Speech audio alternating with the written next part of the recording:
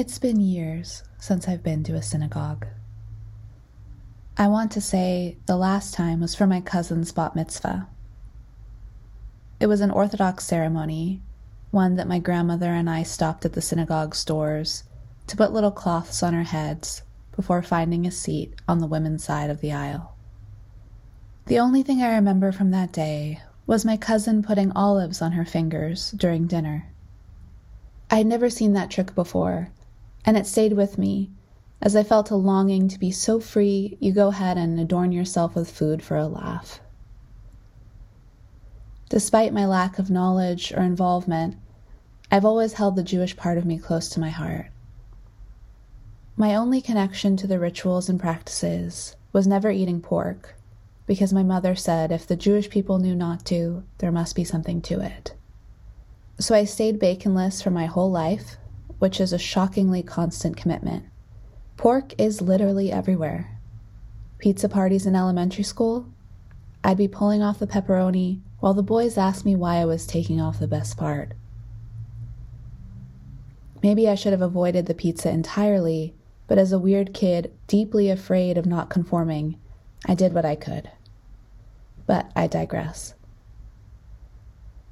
Only this year did I ask why. Did the pork thing even matter? I think it was shortly after coming back from Spain, where high-quality jamón ibérico is everywhere. When we'd go out to dinner, I'd pass the plate. But after a month of facing down famously good pork products, it occurred to me that I didn't want to be an almost 30-year-old saying, "I don't eat pork because I never have." It seemed like a poor reason for such a long-standing life choice. My mother was raised Jewish, but she converted to Catholicism when I was 4. This was done to provide me with a sense of community, as my dad was raised Catholic. My mother is of Jewish descent on both her mother and father's side. There were Jews who fled Russia because of their religion, and my mother told me early and often that we lost family in the Holocaust. That's about where my knowledge of my ancestry starts and ends. Things are hazy for various reasons, and I'm still exploring ways to learn more. Ultimately, my parents never settled with one form of religion. Luckily, save for a brief stint when I was in high school, my mom wasn't a very devout Catholic. I never really resonated with Catholicism, and now just walking inside my old church awakens a visceral ache in my chest. My parents ended up embracing all sorts of theologies, spiritual voices, and paths. I was raised to prioritize my personal relationship to the divine. I am who I am because of this multi-dimensional upbringing, steeped in a kaleidoscope of gods, source, being. So back to the pork. I got to thinking about the why, realizing I wanted to either drop it or figure out if there was a deeper meaning hidden within it. As I considered the lineage that I love but can't fully explain, I realized that by abstaining from pork, I've maintained an active thread between us. All these years, it's been an affirmation of connection, rather than a rejection of the mystery. So I made the choice to continue with the commitment, this time embracing it as an intentional ritual honoring my ancestors. Since I was going to keep it up, I wanted to look deeper into the world of Judaism. First, I read Here All Along by Sarah Hurwitz. I felt an instant affinity with Jewish ideas, which made so much sense without leaning on fear as a tactic for control. Instead, Judaism taps into the joy, with gratitude for life at the forefront.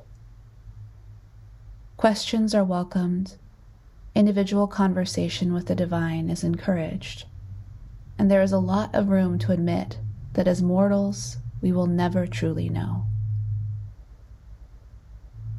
It's a very familiar concept to me, really how I approach everything. I began to practice Shabbat in my own way. The first time was almost psychedelic, being alone with my thoughts, my being, and the presence of Source.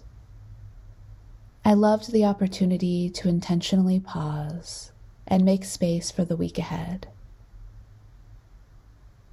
Stepping back from the world on a regular basis gave me perspective on how to be within it.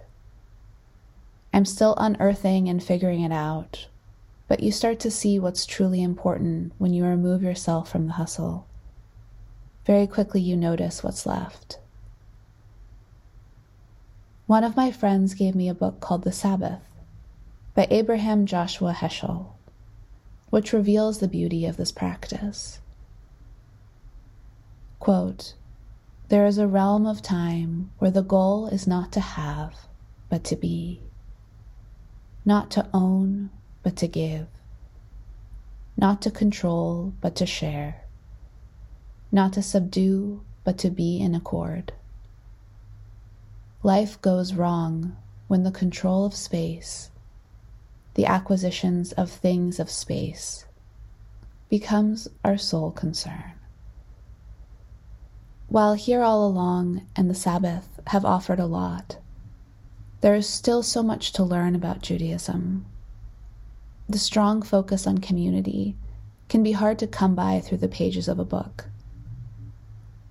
I felt like the next step was taking Intro to Judaism classes, but with everything going on, it kept slipping on my to-do list. Luckily, I have a friend in my neighborhood who is also leaning into Judaism, and we've made a plan to find a local class in the coming months. This is all to say, had I found myself in Bulgaria a year ago, I wouldn't have thought to look up the local synagogue. I jumped at the chance to visit Eastern Europe because I felt excited to visit an ancestral region. And let's face it, I wasn't planning a trip to Ireland anytime soon. As I researched Bulgaria, I discovered Jews had a long history there, with evidence of their presence as early as 46 CE. I'll save you the AP World History flashbacks. Also, I'm pretty sure my understanding is merely surface level. But long story short, the present Jewish population in Bulgaria is quite small. I confess, I didn't know much about the Sophia Synagogue as I walked over from the hotel. I knew it was one of the biggest in Bulgaria and in Eastern Europe, but I didn't know what to expect. I took my time on the walk over, making my way through parks and stopping to document along the way.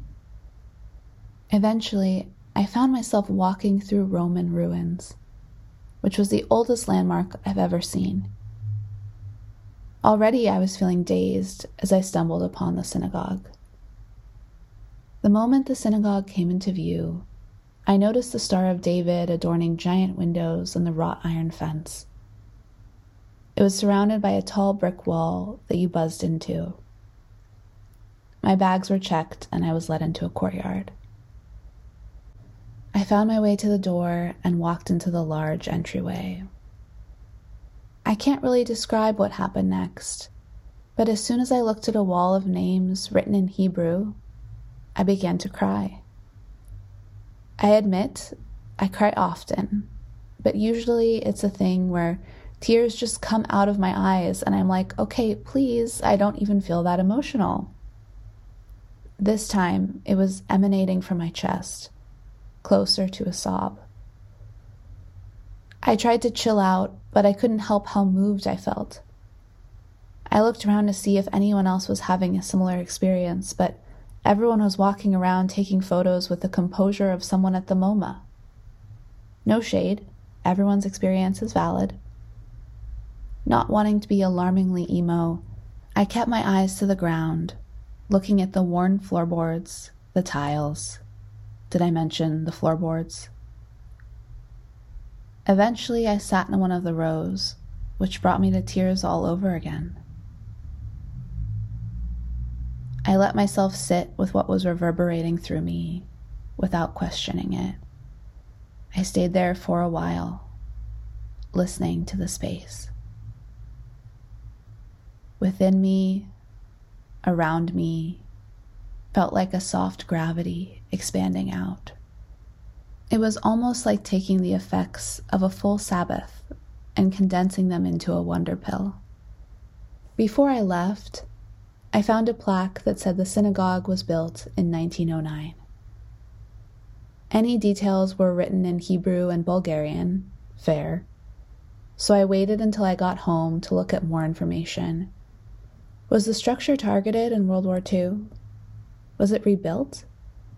Questions rang in my mind as I walked back to the hotel. After a bit of digging, finding the synagogue's website and translating it, I found something truly remarkable. During World War II, a bomb fell on the synagogue, but did not explode. I can't help but believe the impacts of such a wild miracle are still echoing through the space. Perhaps this is what it means to have a place of worship, where a century worth of energy can rest in the tiles on the floorboards that I fix my gaze to.